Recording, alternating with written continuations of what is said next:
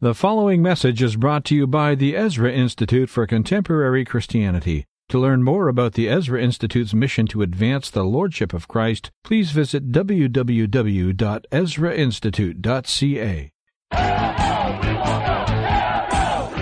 Most irresponsible, disgusting pig alive in the world. Shut up for a second, please. We're in a cultural war.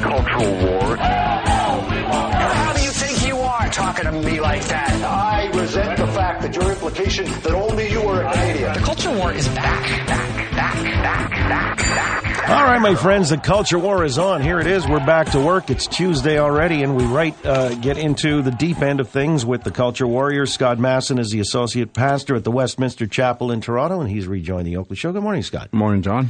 Morning. And Justin Trottier, spokesperson for the Canadian Secular Alliance. Good morning to you, Justin. Good morning to both of you.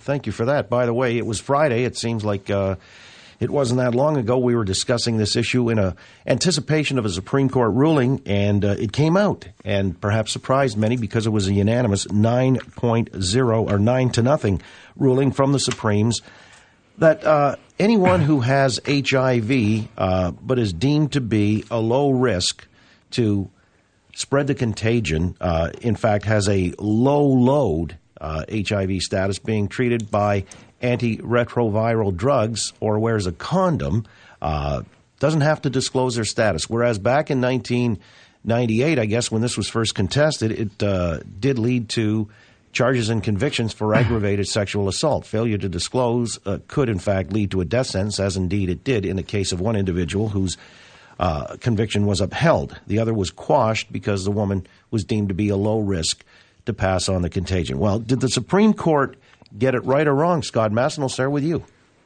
Well, I thought they got it wrong in overturning the ruling. I was surprised at the 9-0 ruling, so clearly they were clear amongst themselves on the justice in overturning it.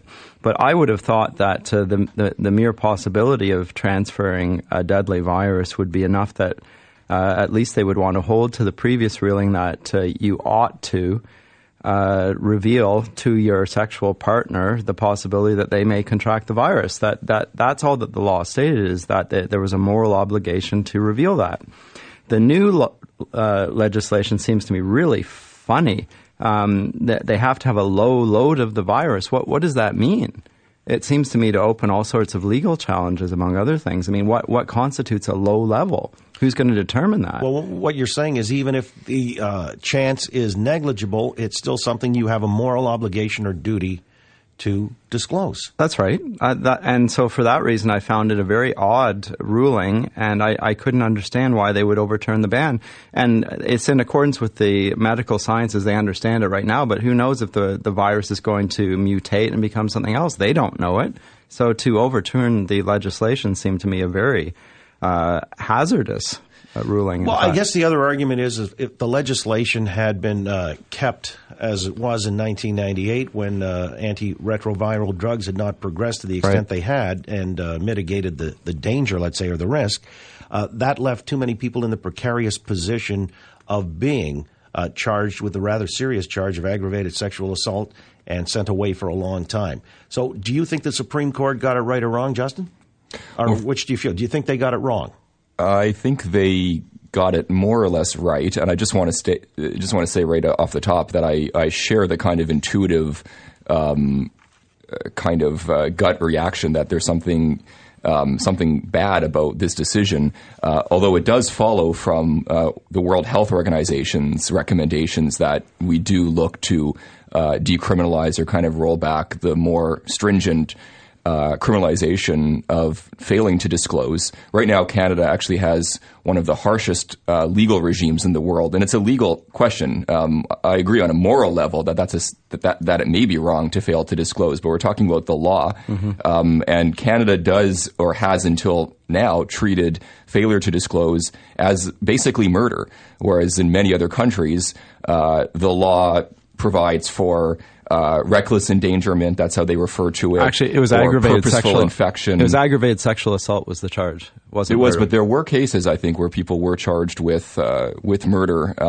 In maybe some of the cases where more than one person was infected. In other jurisdictions, it's more often manslaughter. So I think there was a necessity to reevaluate the 1998 decision. But again, whether they actually got it right with the kinds of conditions that they're imposing, I'm not sure if the conditions go far enough, to be honest. But I think there is another concern, which is if you had kept it the way it was, there were cases, it seemed to be a big problem, where people were purposefully not getting tested because then they wouldn't have the burden to disclose if they didn't have they didn't have tests showing that they were HIV positive. So I think all of this got into that mix of considerations.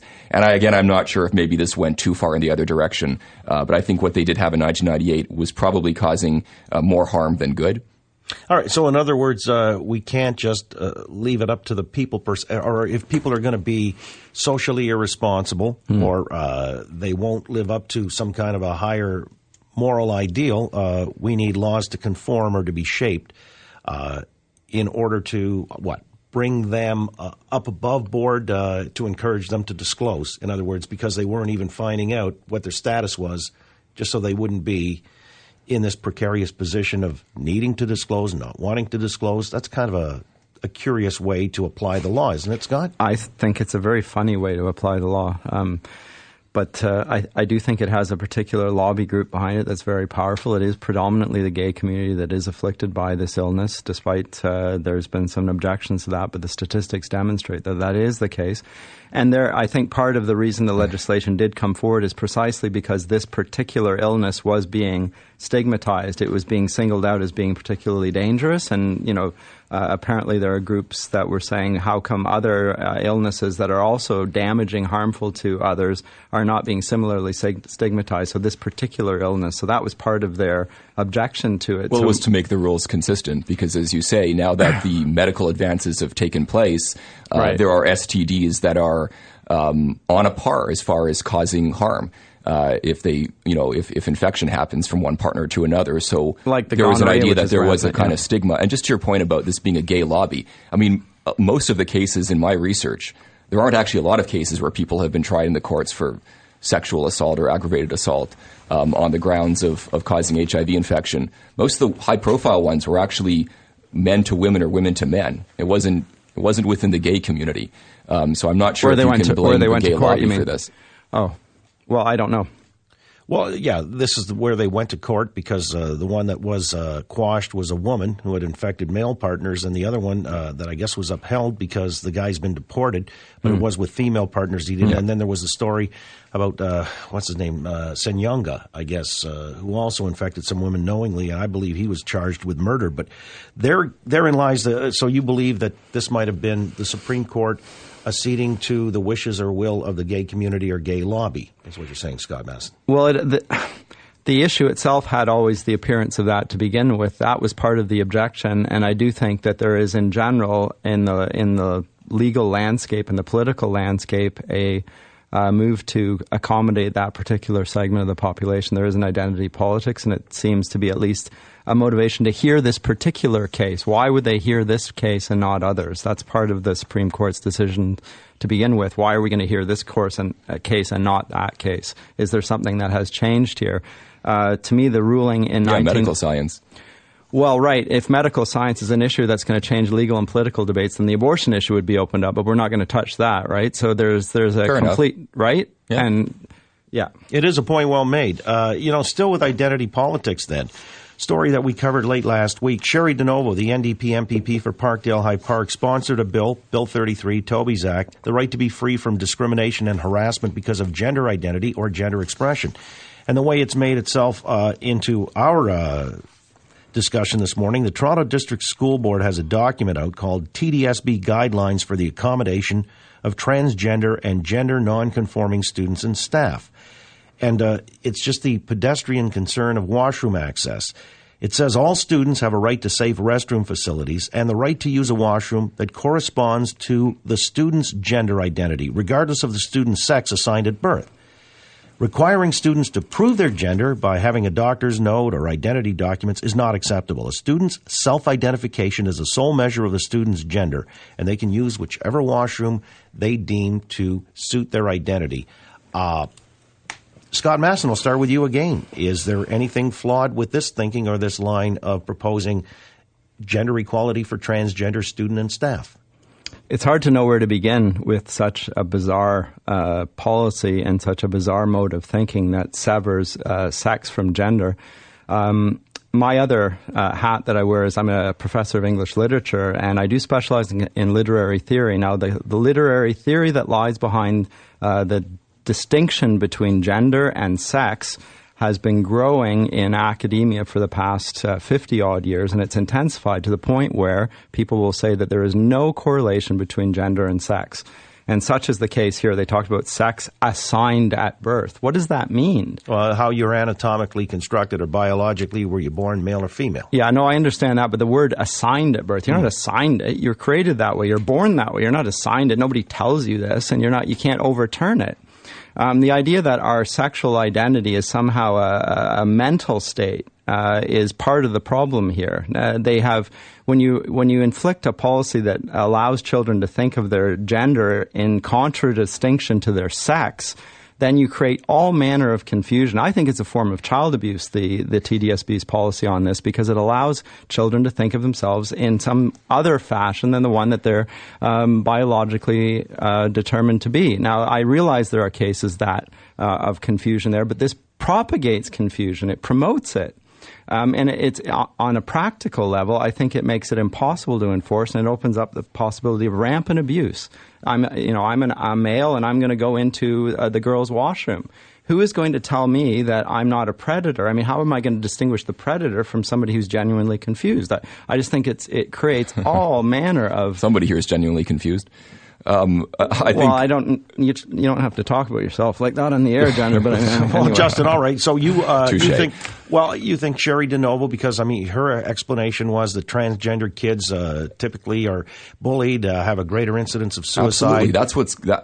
Look, we can debate. Yeah, I don't think either of us are authorities on this, but we can debate. The 6 different genders and the difference between gender and sex and all those interesting debates that are happening in social science and sexology, I guess it's called. But to me, the evidence is that transgendered people suffer higher levels of discrimination, suffer bullying, are more likely to suffer poverty. I mean, these are real issues. That's true. You can talk about issues to do with who walks into washrooms. Right.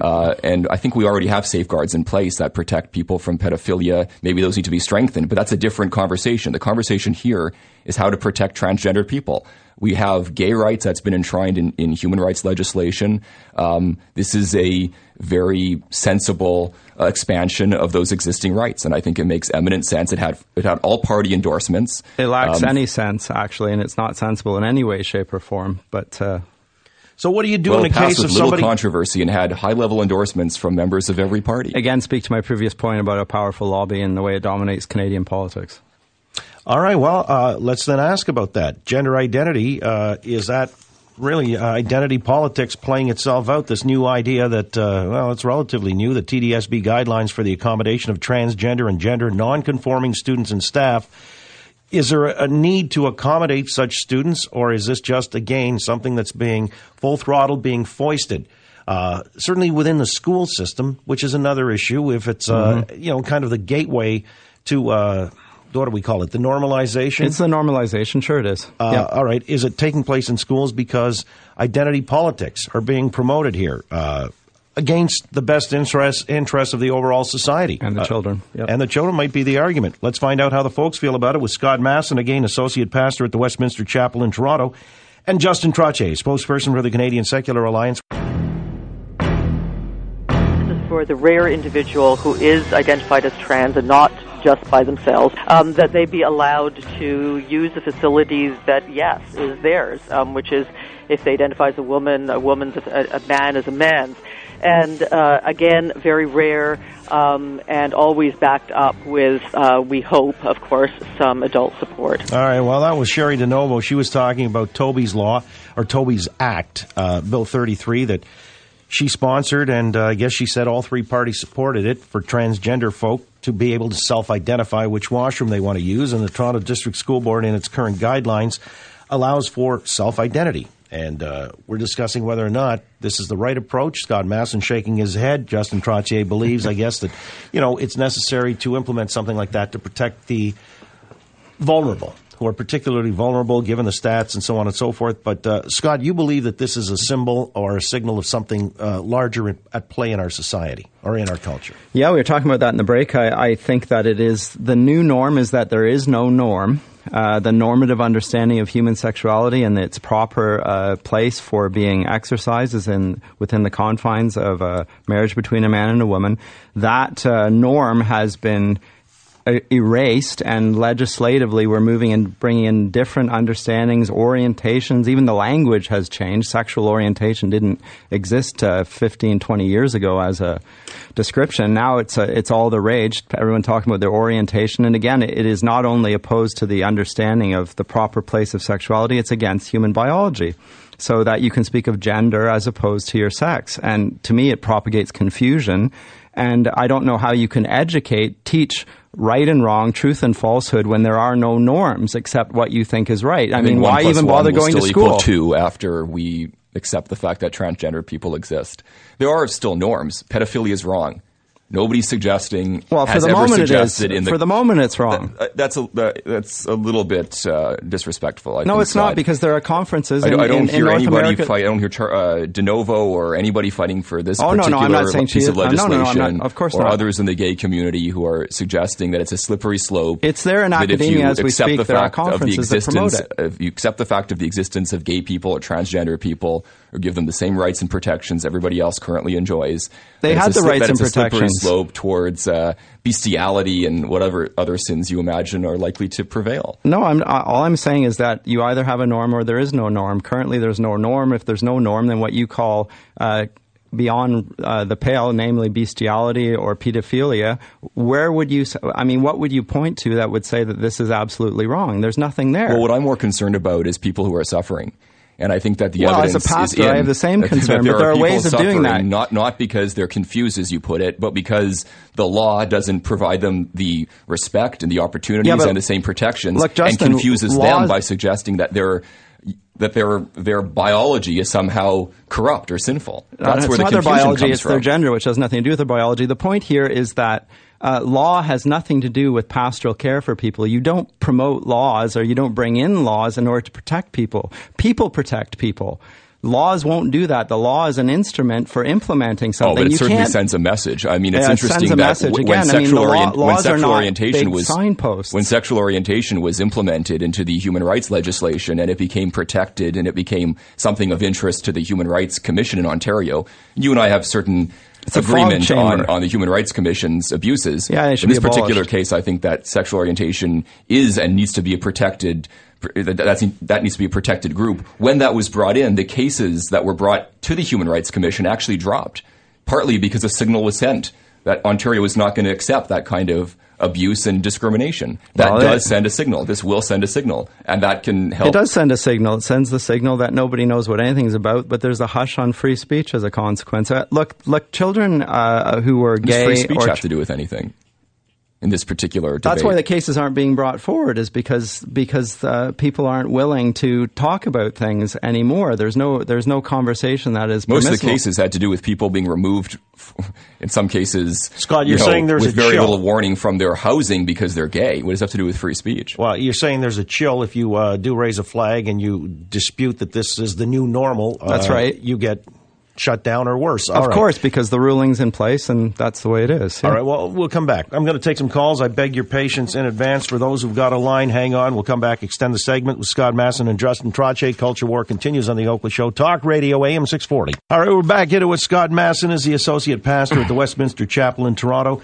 Justin Trottier, spokesperson for the Canadian Secular Alliance. A lot of calls in this one, whether or not Toronto District School Board, just following up with Bill 33, Toby's Act, the right to be free from discrimination and harassment because of gender identity or gender expression, making washrooms available to the kids depending on how they identify themselves. No other proof necessary, no documentation. It's all about the onus on the young people. And I'm curious if this is even an issue that's got some practical need. I mean, how many kids actually identify as transgender? Anybody have an idea? Justin, would you think that there'd be more than a handful or more than one or two? I mean, at what age does this manifest itself, by the way? Yeah, it's a small group. I mean, I was looking up the statistics on sexual orientation generally, and gays and lesbians account for just a few percent. I thought it was higher. It's actually just 3 or 4%. Statistics can vary, but it's about that. Yeah. So transgender is, somewhat quite a bit less than that, I guess. But I wouldn't know exactly in an average school how many or when they would sort of come out as such. Well, I guess I'm wondering in practical terms if this has any real merit to be promoted, or is this more about politicizing something here, Scott Massey? I think it does. It just does the wrong thing. There are those who actually do have a confused gender identity, to use the phrase. Genuinely do. I think they're very confused people. Justin was right at the outset when he spoke to this, and the suicide rates, they're nigh on 50%. Right. And these are genuinely tormented people. That is a pastoral problem. That is genuinely a problem that you need to deal with, but you deal it on a personal pastoral level. You don't bring in legislation to somehow publicly identify and all of this stuff. All that this does is, as we talked earlier, it creates a new norm of sorts. And it encourages people and children really in the teenage years, their gender identity is sort of fluid. Human sexuality is very plastic in that sense. And putting it out there is something that we're going to recognize. It does encourage children who are a bit confused to become more like that. And again, I think that's why I talked about the child abuse. It allows kids to get in the position where they're so tormented that when there's no norm and there's no real outlet for it. So you think this tormenting, this suicide, all that negative stuff, that's a product of this kind of legislation? I think this legislation could lead to the rise in transgender or transsexual There have been transgendered people, unfortunately, committing suicide long before there was legislation to deal with those problems. Right. And as I'm to not the question of the exact and absolute numbers of people who are transgendered, I hardly think that's the concern. The numbers that are important to me, at least, and to people that advocate for this, are the percentages, as Scott said, that commit suicide, that are denied housing, that live in poverty. Those are the percentages that matter. We're not putting a lot of resources into this problem. To be fair, we're amending the Human Rights Code in a sensible way. We already have sexual orientation protected. This is but just now we're applying it in the schools at school level, where Karen's email says grade 3 transgendered boy. I say if this is as common as this, that so many young kids are truly having this problem nowadays, we need to pour money into an emergency study as to why our genes, our DNA. Or what have you have become so corrupted, is her word. Let me take some calls on this. Robin Whitby, thanks for waiting. Go ahead. You're on the Oakley Show. Hey, good morning. Yeah, I just don't understand how schools ever got the mandate to tell our kids that whatever gender they think they are, that's what they are. I mean, it just doesn't make any sense. I think it's wrong-headed. A gender identity disorder is a disorder. Yep. And these people that have it, they don't need a cheering section for the disorder. They need help. They need to have some kind of treatment. Well, that was Scott's point. That's my point. That's my point. Is the school, see, this is the point that Robin Whitby's making, Justin. School is not the place to social engineer around. It's not social engineering. School is the place to provide education about the facts of the world around you. Well, just as the sky is blue and atoms are composed of, neutrons, protons, and electrons, and there are transgender people. That's a fact. No, it's not.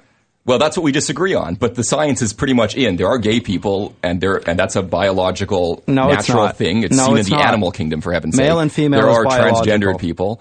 There are bi people. So, I mean, you can't argue with those facts. Now, you can say that sexual orientation is not the same thing legislation as sexual identity. So you're male and female. The actual application of that is not a scientific fact. You can talk about how proactively bringing in teachers who happen to represent certain demographic groups, that maybe that goes too far, maybe that unfairly privileges one group over others. I'm sympathetic to that kind of argument. But teaching children that it's okay if they feel these inclinations, or this is who they are, that's just a fact, and it's as true as the facts of science and math, and that is the role of education, of public education. Let me go to Maria next. Hello, Maria. You're on the Oakley Show. I just want to tell Justin that education is to teach math and reading, and not to teach our children morally false things that you are speaking of. You think education should include civics, for example?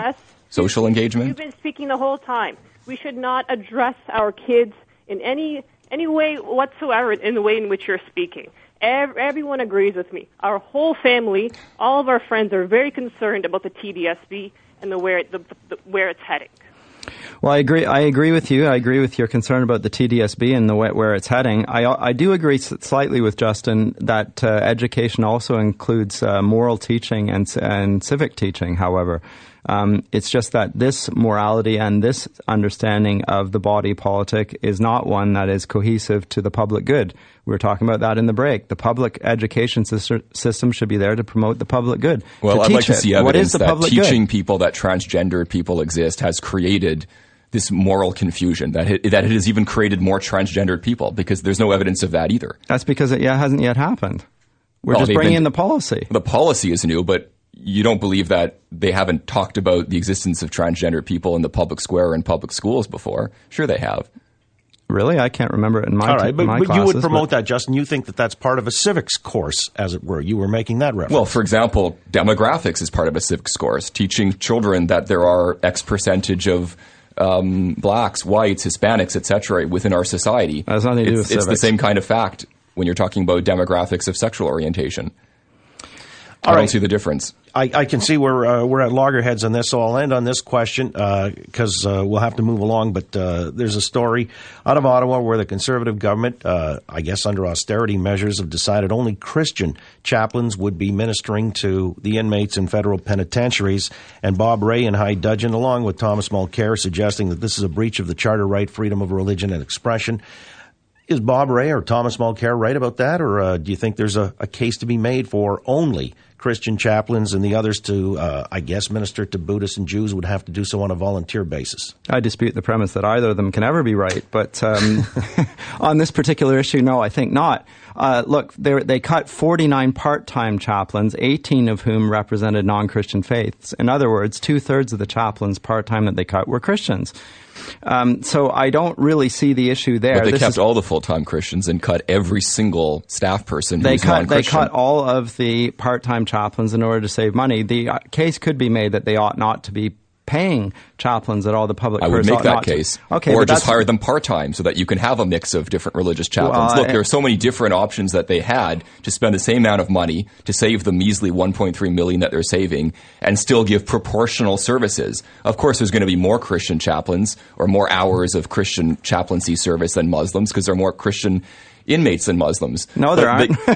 The Muslim inmates are rising by the day, and there's a radicalization in the prisons. Recheck my data. I'm quite sure there are more Christians in prison than Muslims. Right, because anyway.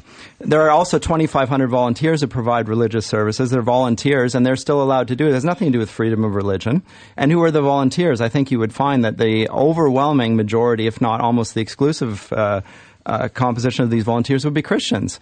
So if you really want to cut the funding for it, then you could do so. But the reality is that the Christian faith has a particular calling to the poor and the marginalized, the prisoners, and therefore Christians have gone there. Well, certainly when you pay them to make a profession out of providing those services and don't provide the same funding financial issue is, to me, a separate issue. If you want to members of other religion, you're going to get more Christian chaplains who are willing Christians to step up and go into prison. will go there whether it's funded or not. If you want to defund it, defund it. As will members of other religions, but that's hardly the point. The point is that there were all of these different options for spending the same amount of money or cutting the same amount of money and still keeping, as I put it, a measure of support for non-Christian So, Justin, you see it as religious discrimination. There's less of them. You think the Harper government's promoting a form of religious... All right, well, there you go. We'll leave it at that. Obviously, the two did not agree, which makes it a great day for talk radio. Scott Masson, Associate Pastor at the Westminster Chapel in Toronto. Justin Trottier, spokesperson for the Canadian Secular Alliance. Thank you for listening to this message brought to you by the Ezra Institute for Contemporary Christianity. Please feel free to share it with friends, but do not charge for or alter the material in any way without the express written consent of the EICC. Thank you.